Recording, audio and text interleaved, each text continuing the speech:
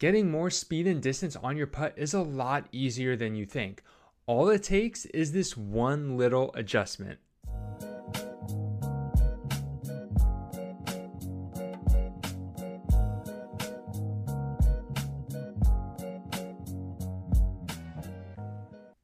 Hey everybody, what is up? It's Antonio. Welcome to episode 16 of Teach Play Disc Golf, a Gladiator Disc Golf podcast. I'm so excited to have you today. I have a great show planned for you and I cannot wait to get to it. We have some really fun things to talk about. So for today's show, we're going to, as I alluded to already, talk about a really important and helpful putting skill.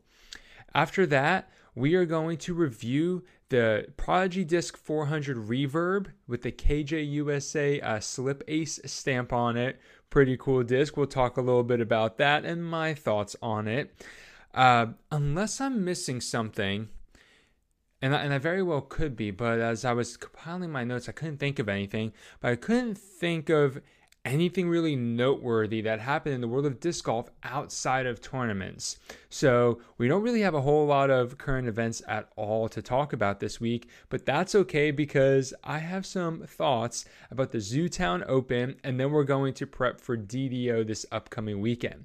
So that's what we got on the show tonight, or today, or this afternoon, depending when you're listening or watching. So let's go ahead and let's get right into it. The tip that I want to talk to you guys about today for your putting is very simple in theory and honestly pretty simple in practice, but it's going to feel a little awkward at first.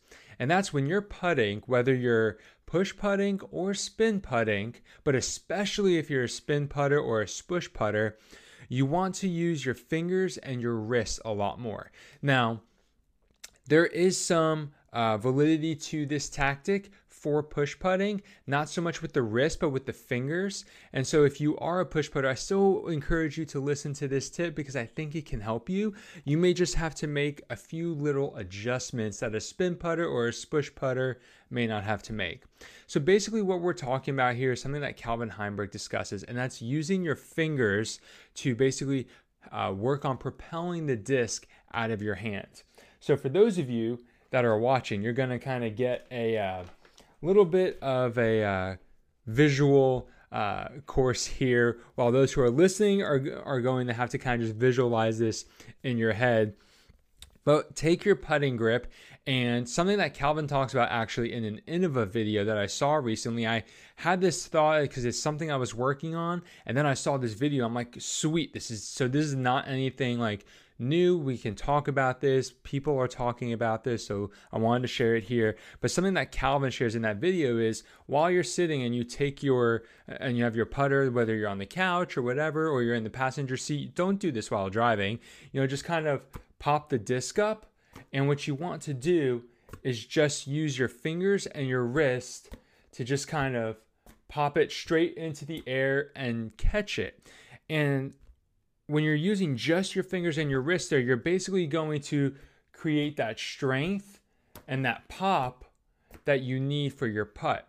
And so what's going to happen is you want to keep everything the same when you are just doing your normal putt. But especially for putts where you have a low ceiling or it's a pretty far distance and you need a little bit extra pace on the putter, it really helps to pop with your fingers and your wrists. Now, we do not want to completely lose form here, especially with our wrists, and open or overextend our wrists. We like to keep our wrists kind of locked onto the basket when we finish our putt. And so you don't want your wrist to be popping super far right or left, depending if you're righty or lefty putter, because chances are the disc is going to be following that trajectory. But as you work on this, popping that wrist right at the basket and doing it with some force, but really putting the emphasis in your fingers, getting your fingers to do some pushing, is really going to help get that spin and that speed behind the disc. Now, this all sounds really good in theory, but it's going to take a little bit of time as you work on this. I've been working on it now for probably about a month and a half. I've just been messing around with it. I don't have to do it on every putt. Like, that's the other thing. You don't want to do this on every putt. Like, if you have a 8-foot, 12-foot putt, you don't want to just be popping it at the basket. Because it's not going to it's really not going to help you there. You want to it might become more familiar feeling, and that's a good time to practice it, but you really don't need it for something that close. A lot of times I'll really think about popping my fingers on a deep C1 putt or C2 and beyond. And this past weekend, I should say, I actually had 2 Circle 2 putts that I made out of maybe only 3 or 4 C2 attempts. So I made about 50 or 66% of my putts with this method, because I was able to I didn't have to change the height a ton on my putt, but I got more pace behind it. And that really helped the disc travel to the basket on the line that I wanted it without having to do any kind of crazy angle change. And so I have found this putt personally, this additional aspect to longer putts and low ceiling putts to work really well. And the reason I mention low ceiling is because there are times where you don't obviously have the space, the ceiling, to get air under the disc and really give it some more loft or height, rather, I should say. But you can give it speed. And if you can really pop your fingers when you putt the disc, you aren't going to have to really fling your shoulder, which can cause some discomfort and some pain.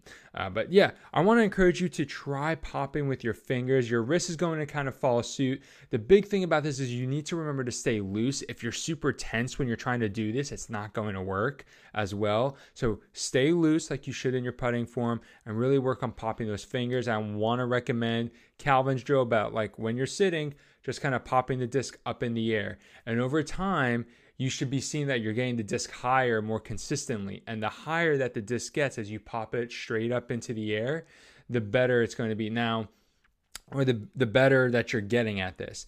And when you're popping it straight into the air, I want to just make sure, for those of you who are listening, like you want the disc to be vertically going up. So basically the nose of the disc is facing the ceiling. Okay, I don't want you to try and pop this and have the flight plate facing the ceiling, because that would just be super awkward. You want the nose of the disc, the round edge, the blunt edge, to be facing the ceiling as you pop it up, because that's how your hand's going to be facing the basket when you go in there. So I just wanted to clarify that. Sorry if that didn't make any sense, but I hope it did, in case you were wondering, okay, which way is the disc facing?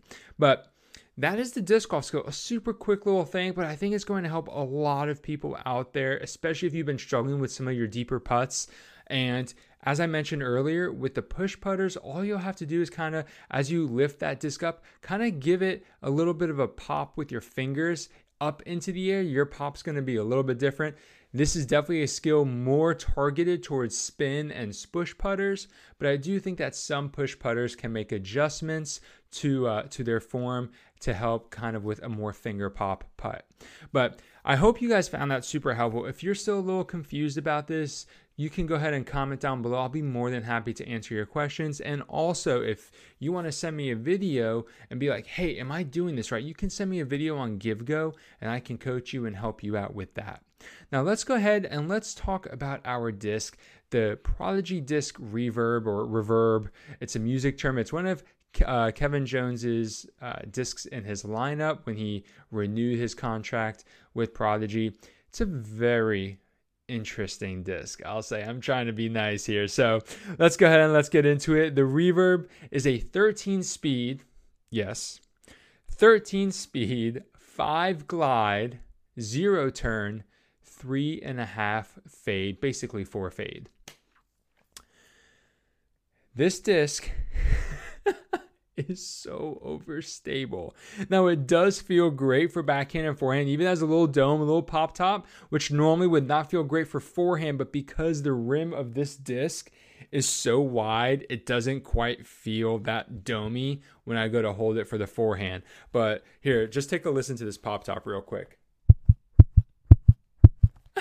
Isn't that insane? So this thing definitely has a dome, but it's not like a crazy unnatural dome that it would feel uncomfortable. Like I said, for the forehand, because the rim is a 13-speed rim, it doesn't quite bother the forehand grip that much because the dome isn't very close to your thumb when you're going for the forehand grip. But so that's a good thing. This 400 plastic is definitely grippy, and it's not all that slick in a good way. I mean, obviously it's a slicker plastic. Like, it's not tacky or anything like that. Or grainy like that. I think it's the 500 plastic that's a little grainy. But basically nice and clear, almost like Champion style, and it just feels really good. Like, the plastic definitely feels great. But this disc, remember, it's 0 turn, 3.5 or 4 fade, whatever you want to call it, is stupid overstable for the average disc golfer. Like, it is so fast and so overstable. The average disc golfer has no reason to be throwing this disc. Is that 5 glide accurate? Yes. I will say this disc does glide.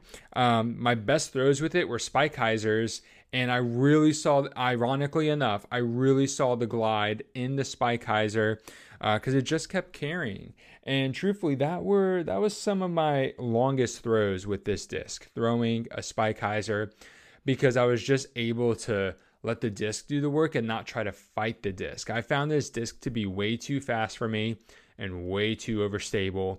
I mean, every year, companies are coming out with more and more overstable discs. Earlier this year, Innova came out with the Juggernaut, which is like a 12 or 13 speed, 4 glide, 1 turn, and 4 fade. So just absolute meat hooks. They're coming out with more and more. This one is probably not as overstable as the Juggernaut, but regardless, it's still an overstable disc. Now, the average disc golfer, and I do consider, myself the average disc golfer, there's no reason for me to be throwing this disc. Like, I will not be bagging this disc. It was fun to throw, but it is just way too much disc for me. And side note here, there's nothing wrong with admitting that. Like, there are just some discs that a player does not need to throw. And a high-speed, overstable driver is a disc that I do not need to be throwing. So I don't want you to feel any shame in saying, like, hey, that's a disc I shouldn't be throwing at any speed. Like, there are some putters and whatever out there that may be too overstable for you for what you need. And there's no reason to, there's no shame in saying, like, oh, I can't throw that disc, or I shouldn't be throwing that disc. And there's a couple reasons for that in the slower speed range, but especially as you get in the higher speed ranges, like if you start touching some 9, 10, 12, 13, even some 14 speed discs that exist out there, like, it's okay to say, I'm not throwing that. Like, I don't have any real distance drivers in my bag. I just don't. I pretty much have a ton of putters and mids, and then I have like 2 or 3 fairway drivers, and that's it. And I love it. I love it because I can throw everything in my bag, backhand and forehand, and get good distance and accuracy with it. So yeah, this disc is definitely not making my bag. Now, obviously, I am the average disc golfer, I would say. I have some strengths maybe that are better than the average disc golfer, but that being said, there are some of you maybe listening and people out there for sure who can throw this disc. I mean, obviously Kevin Jones can throw this disc. So if you think you might be falling into that group, I would say that if you can throw fairways consistently a minimum of 375, like kind of your like sawed off or quasi bad throw with a fairway finishes at 375, 380, which means you're probably averaging closer to like 400 with the fairway. And then your distance drivers, let's say they go 450 plus. I would say that you probably can throw this disc. It would just be more a matter of whether or not you like it. Because to reach that kind of distance and consistency and accuracy, like, you do have power, you do have probably good form at that to be reaching that. And not that you can't have good form and throw less than that, but just it's hard to throw 450 feet if you don't even at least have semi-decent form. And some people just naturally have more power, and maybe their sport background, that kind of thing. So if you fall into that window of distance, I'm not going to say rating, but if you fall into that window of distance, this disc can probably work for you as a nice high-speed overstable driver, a good headwind driver, for sure. I mean, I threw this thing on Anheuser and it would fight out so fast. Like, it just would not stay on Anheuser for me. Someone else could probably get it. I mean, I felt so silly throwing this disc. I was happy if I got like 250 with it. And I got more than 250 when throwing Spikeheisers, believe it or not. But that's mainly because I was like, okay, I'm just throwing this as high up in the air as I possibly can, and I'm just going to let the disc do the work. But when trying to throw it flat, backhand or forehand, even with Anheuser, it was like pushing it to get it because it would just fade so quickly. And since I wasn't getting it up to speed, like I don't have a 13-speed arm, I wasn't getting up to speed, so I wasn't able to experience the full flight of the disc, which, I mean, the full flight of this disc is straight and then left for right-hand backhand, or for right-hand forehand, it's straight and then right. So it dumps pretty quick once it starts to slow down, but it's really good for skips, obviously, doing that. Now, I will say this, if you're thinking, okay, I can't throw that, but it sounds really good for those skip shots or, for flex lines, you can try it. I'm not going to discourage you from trying it, but I will say that you would probably have better success finding a 9 to 12 speed disc that maybe has a little bit more forgiveness in its flight characteristics, like maybe a little bit more turn. This has good glide, so I can't say more glide, but a little bit more turn, a little less fade, and you could probably get a better flight and still get the same results with skip shots and flex lines and that kind of thing. But that's basically it. Like I said, I felt silly throwing this thing, but I was so appreciative that OTB sent it to me. So if you want to go ahead and try out the Prodigy Disc Reverb, go ahead and head to otbdiscs.com and use my discount code for free shipping. I talked with OTB over the weekend, and they are going to be transitioning some discount codes over to otbeast.com, and they did say that my code will be working there as well. So I haven't checked actually to see if it's active yet, but it will be active at some point on otbeast.com. So if you're on the East Coast and you want to check out OTB's second store, which is such a cool thing, you can go ahead and check it out there, see if they have them in stock. If not, they're definitely in stock on OTB's main website. So that's all I have for the disc review. Like I mentioned earlier, I couldn't really think of anything. The current events. Valerie Mandujano is coming back for the DDO. Paul did win his first Europe tournament this year. Not his first one ever, but this year he did win.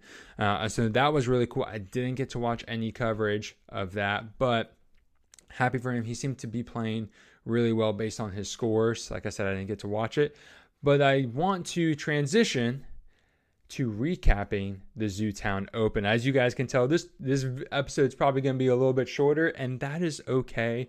I'm really excited to talk about the Zootown Open. So, like I said in last week's episode, I've never played in Missoula, Montana. Matt has played in Missoula. He hasn't played the Blue Ridge course. He played the other two courses when he was there. But obviously, elevation is the big thing here. And this tournament is just so cool, so fun to watch. I love the elevation. It was just incredible seeing so many holes that were like minimum 500, 550 feet and par threes, and them being actually like fair gettable par threes for the pros. That was definitely something like pretty shocking, seeing like, hey, a 620 foot hole par three, but it's downhill like 80 feet. So it probably plays more like a 400, 440 foot hole, but there are so many big trees in the fairway that you really got to still hit your line. And that's what I loved about this. Like, this wasn't easy golf. It was different golf. You know what I mean? Like, you had the elevation and you had obstacles in the way that if you missed your line, you were punished, but the course wasn't so unforgiving, and also the pars seemed to be really fair from what I was able to see for both MPO and FPO. And so that was really, really cool. Obviously, with the elevation, the cameras did not do it justice. I was talking with Matt a little bit about it. He's like, yeah, those holes are so much steeper than they look on camera. And for example, I believe, yes, it was round 2 because, side note, I know how it all ends. I know who wins, but I haven't finished watching the final round coverage. I've finished both MPO and FPO rounds 1 and 2, but I'm actively working through final round coverage. But in round 2, James Conrad, I don't remember the hole number, but there's a big downhill hole, and there's like this window that you have to hit to just pure it to the basket. And James went first off the tee, and when he threw, that disc was so low and it seemed so close to the ground, but it was perfect. And like that clip, I just want to like replay over and over because that is the perfect physical representation of throwing with elevation, like we talked about in episode 4, that I could give anyone, matching the grade of the hill. Now, some of the throws on that course, you didn't have to match the grade of the hill to reach the basket. You could throw some hyzers kind of over the trees or flat to hyzer. But this particular hole, you needed to throw down the hill. And the 3 players after him all threw low, but not low enough. And they might have gotten some good kicks here or there, but definitely James had the best play. He threw so far down, it seemed too low, which just shows you how steep those hills really are. And so that was really cool to see. I really enjoyed watching them play. Can't wait to see the final round coverage and working through that. Now you might be thinking, like I mentioned, we talked about how to throw with elevation in episode 4. But one thing I didn't talk about is kind of like why elevation is so challenging in the sense of like what makes it different, like the science side of it. So I wanted to touch on that just really quick. So I looked this up just to make sure I was, telling you guys the truth here. So there's a reason why elevation is so tough. Obviously, as you get higher altitude, okay, the inverse for air density. So what that means is higher altitude, lower air density, lower air pressure. And so the way that affects a disc specifically is that as a disc is flying, it has less pressure underneath it to keep it up in the air. So something I remember in science class is like technically everything around us has air pressure pushing down on it, up under it, and on the sides. And that's why nothing just collapses under air pressure. But at those higher altitudes, there's less air pressure under the disc. And so the disc isn't flying necessarily different than the disc should fly. But we as throwers haven't just acclimated to how it's going to behave at higher altitudes. It's doing what the disc will do. And so that's why you see the disc fade out quicker. So at higher altitudes, a disc behaves, quote unquote, more overstable. So that's why you want to throw more understable discs at higher altitudes because you'll get more turn. And so the characteristics of the flight are going to work better in your favor. Now, this is why players from high altitude areas can throw so good. Like, and I don't just mean like good as in like general, but like can throw so powerful. For example, Eagle is, I believe, from Denver or Boulder, Colorado. He grew up in Colorado, high altitude. And it's just crazy. Like when he was, especially during the COVID shutdown, I think when he was in Colorado throwing, making videos, and just watching him throw like these cloud breakers and even the tilts and just getting so much flight out of them. And when you realize that he is 5,000, 3,000 foot elevation, absolutely insane. So in Missoula, Montana, they had about 3,000, 3,300 feet of elevation. So for the players, they knew theoretically how their disc was going to behave. But for some of them, with the long drive and everything, they didn't get in town on time to really test their discs and figure out how exactly they were going to fly. And so I know someone like Garrett Gurthey got in late and he didn't have a ton of practice time to really get comfortable with how everything was flying, which is why he struggled round 1. But I hope that all makes sense with the air pressure. So basically higher altitude, lower air density, lower air pressure, which means that the disc is not going to stay up long enough. I'm trying not to get into the weeds, also because I am not, I don't have a major in aerodynamics or physics or anything like that. But based on what I was able to read and kind of learn about this, that is my basic understanding. I'm sure there are finer details to that, but I just wanted to share that with you. So the next time you're playing golf somewhere and you're at high altitude and things are flying more overstable, now you know why. Inversely, if you're somewhere that has high altitude and you go to play somewhere at a lower altitude, your discs are going to fly more understable than what you're used to. And once again, the disc is just doing what the disc is going to do, but the way we perceive its flight is going to be different, which I think is just really, really cool. But overall, Missoula, Montana, the Zootown Open, I really enjoyed this tournament. It's so much fun, so pretty. The Blue Ridge Mountains in the background. It was well done. The holes, the pars, the distances, the obstacles, everything seemed fair. It's a gorgeous course, and I definitely want to play this course at some point. But that is all I have for the Zootown Open. Let's go ahead and let's look at the results. So, in first place, we had Evan Scott at minus 23. That was the other really cool thing here. We got to see so many players in the top 10, or really just the top 8 since there were quite a few ties, that you may not be super familiar with some of them, but there were a lot of players in this tournament that we would recognize if you've been following the Pro Tour for the last year or two. It was cool to see some other names that maybe are more up and coming, or there are some, vets that just don't tour as much. And so that's really cool. But Evan Scott, minus 23 in 3 rounds. That's how tough this course is. Like, shooting 7 to 8 under par on average was going to win. Like, yes, the course seemed easy in this sense because it's super downhill, 500 feet, par 3. So I only have to throw it like 400 or 350, whatever, depending on the elevation. But tough course, big trees, big trees. So Evan Scott, first place, minus 23. Second place, Clay Edwards, minus 19. So we had a 4-stroke victory. Tied for third, Anthony Barella and Ty Love at minus 18. Tied for fifth, James Conrad and Dallin Blanchard at minus 17.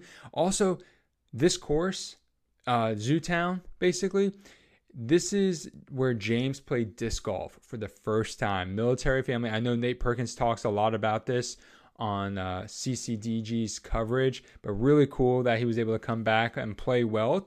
Finished tied for fifth at minus 17. Seventh place, Jake Mon at minus 16. And then tied for eighth, we had 5 players: Nico LaCastro, Colton Montgomery, Ezra Robinson, Kevin Jones, and Gannon Burr at minus 15. And then we had 13th place was Casey Hanemeyer at minus 13. So really cool there. And then in the FPO division, a little bit closer at times than I think any of us were expecting. So in the FPO division, we had Kristen Tatar. She did win. She shot minus 26, but like I said, there were times where it was a little bit closer than I think a lot of us were expecting. In second place, Missy Gannon at minus 22. Good for her. Third place, Katrina Allen at minus 21. Fourth place, Sarah Hokum at minus 19. Sarah Hokum did the FPO coverage with Nate Perkins. She's won this event 4 times in the past. So that is awesome. So she definitely knows this course well. Fifth place, Stacy Haas at minus 16. Sixth place, Stacy Ronsley at minus 13. Seventh place, Sai Ananda at minus 12. Sai was keeping pace, but round 2, she fell a little bit off the pace behind Kristen, and then round 3, she was also off pace. So she finished 14 strokes behind Kristen, where at one point she was 3 strokes separating her and Kristen. Honestly, Sai has been such a good story this year and has been such a bright spot in the FPO field. I'm not worried about, I would not be worried about her play. I think this was just one of those tournaments where she didn't perform as well in the big picture. She had some really good throws, some really good putts and performances on certain holes. But overall, she just struggled a little bit, and that's okay. I know I would struggle on this course too. Eighth place, Holly Finley at -11. Ninth place, we had a tie with Juliana Korver and Erica Stinchcomb at -10. Erica Stinchcomb, really cool, is a Montana native. So this was kind of like her home tournament, home course. Not sure that she played in Missoula a lot, but as a Montana native, that was probably really cool for her to play there and to shoot well. -10, that is awesome. I have the round ratings pulled up. So -10 means that round one, Erica shot a 951 rated round, followed that up with a 969 rated round, and then ended with a 914 rated round. So a lot of players shot worse on day 3, and I have a couple of theories for that. Not everyone shot worse on day 3, but fatigue and just the elevation getting to the disc. Obviously you've kind of figured things out, but there's not a course on tour that's probably more mountainous and has more elevation than Missoula, than Zootown Open did. So I'm sure by day 3 there was a lot of exhaustion coming into play, because those holes are still long holes. Like, yes, it might be a downhill 400, 500 foot hole, but you still have to throw the disc right and throw it well to get it there.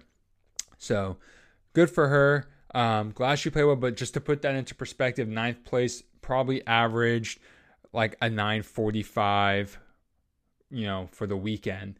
That's really good shooting. So let's go ahead and let's now pivot to the upcoming tournament. I hope you're excited, because I'm super excited. We have the Dynamic Discs Open this weekend. We know this course. It's a love-hate relationship for a lot of people. It's a love relationship when there's no wind on the rare occasion, and it's a hate relationship when it is so windy. But it's probably going to be windy. It's an open course. There's a lot of OB. If you want to know what it's like to play this course, by the way, you should check out Disc Golf Valley. No, they're not a sponsor, but I've been playing a lot over the last several months. I just love that game so much. And you can play the layout there. And it is crazy just how it's, we look at it on coverage like, oh man, yeah, that's tough. I wonder how I would fare. And then when you go and play it in Disc Golf Valley, you're like, oh yeah, this is actually really tough. Like, they do a really good job of mirroring the effects of that course, and just really, the tight OBs and how you have to be really particular with your landing zones and where you're ending up. So obviously a video game is very different than real life. For example, Ricky won last year, won the entire event. The entire 3 rounds, Ricky won with a score of -10. That means he averaged between 3 and 4 strokes under par per round. That's how tough this course can play. Kristen Tatar won shooting even. This course was so tough last year because of the wind. And obviously the OB and the length of the course are always going to be the same like that. They've made adjustments over the years, but it's really the wind that beats up these players, and then obviously OB. So the name of the game with DDO is definitely staying out of OB as much as possible. I don't think anyone's able to avoid it, but if you can stay out of it more than your competition, that's obviously going to fare pretty well for you any weekend, but especially at DDO. So the next thing I want to do is let's go ahead and let's make our Grip 6 picks. I'm super excited about this. Let me get my phone. Okay, so for Grip 6, we got to keep in mind a couple things here. We got wind. We got a lot of players, but we also got some players who may not be there. Oh no, are they not available yet? No. This is kind of what happens when I do my, I normally record on Tuesday nights, and I don't ever feel like Tuesday night is all that early, but apparently it is. So to make up for that, we'll go ahead. I just kind of want to run through last year's results to kind of give everybody some perspective real quick. So like I said, Ricky won shooting -10.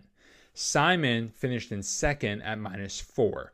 So the realistic score here was -4 because third place was -2 with Vino Makala, Aaron Gossage, Logan Harpool, Jason Hebenheimer, and Brody Smith.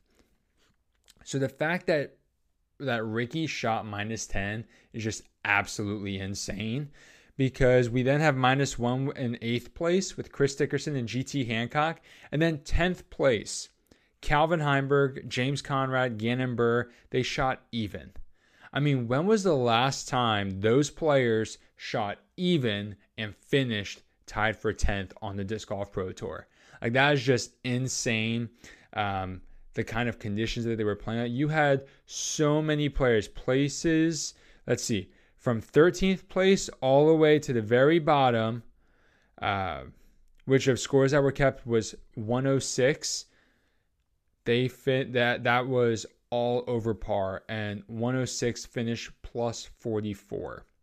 And there were several players who did not finish the tournament. There were 10 or 12 players that did not finish, which is just crazy. FPO side, Kristen, nobody went under par. Like I said, Kristen shot even and won. We had 1 over with Katrina Allen. And then 3rd place was 8 over with Ella Hansen and Emily Beach. And that is so good when you consider the conditions. Let me see something here. Yeah, so shooting 8 over for the weekend. 8 over for the weekend. This is for Ella specifically. She shot a 919 rated round 1. Obviously not very good. 957 rated second round. And then the final round of the day, the third round was 1007, so 1007. And then the fourth round was 987. She shot all over 900. One round was over 1,000 rated. She shot +8. Kristen's had a 939 rated first round, 1020 second round, 990 third round, 981 final round, and she shot even. Like, that is just wild to me, because that is just how difficult the conditions were. In the MPO division, you had to shoot 1,000 rated rounds every round to basically finish. Let's see what's looking like. Yeah, basically to finish like in the top 20, kind of even top 25, you had to shoot over 1,000 rated every single round, which is just so crazy to think about that course. But anyway, I can't do my Grip 6 picks because they're not available yet. But I just kind of want to look at who's playing this weekend and just kind of pick out a couple names that I think could perform really well. And if you guys don't follow me on Instagram, or you haven't joined my Discord server yet, you definitely want to do that so that you can see who I'm going to pick for my Grip 6 picks. I share them there every week. I talk with everyone on Discord. It's a lot of fun. Links will be in the description for Discord if you want to join the server there. We have a blast. We trade discs. We talk about disc golf. We help each other out with tips. It's always a lot of fun. So for MPO, honestly, I'll be really excited to keep an eye on Nico Locascio. He loves overstable discs, and I'd be really excited to see how he plays this course. Also, with that being said, Joel Freeman, we haven't seen him a lot as much this season on lead cards like we did last year, but he's got some power. He loves throwing overstable discs, especially in the wind, playing some flex lines. Hopefully we can see him perform really well.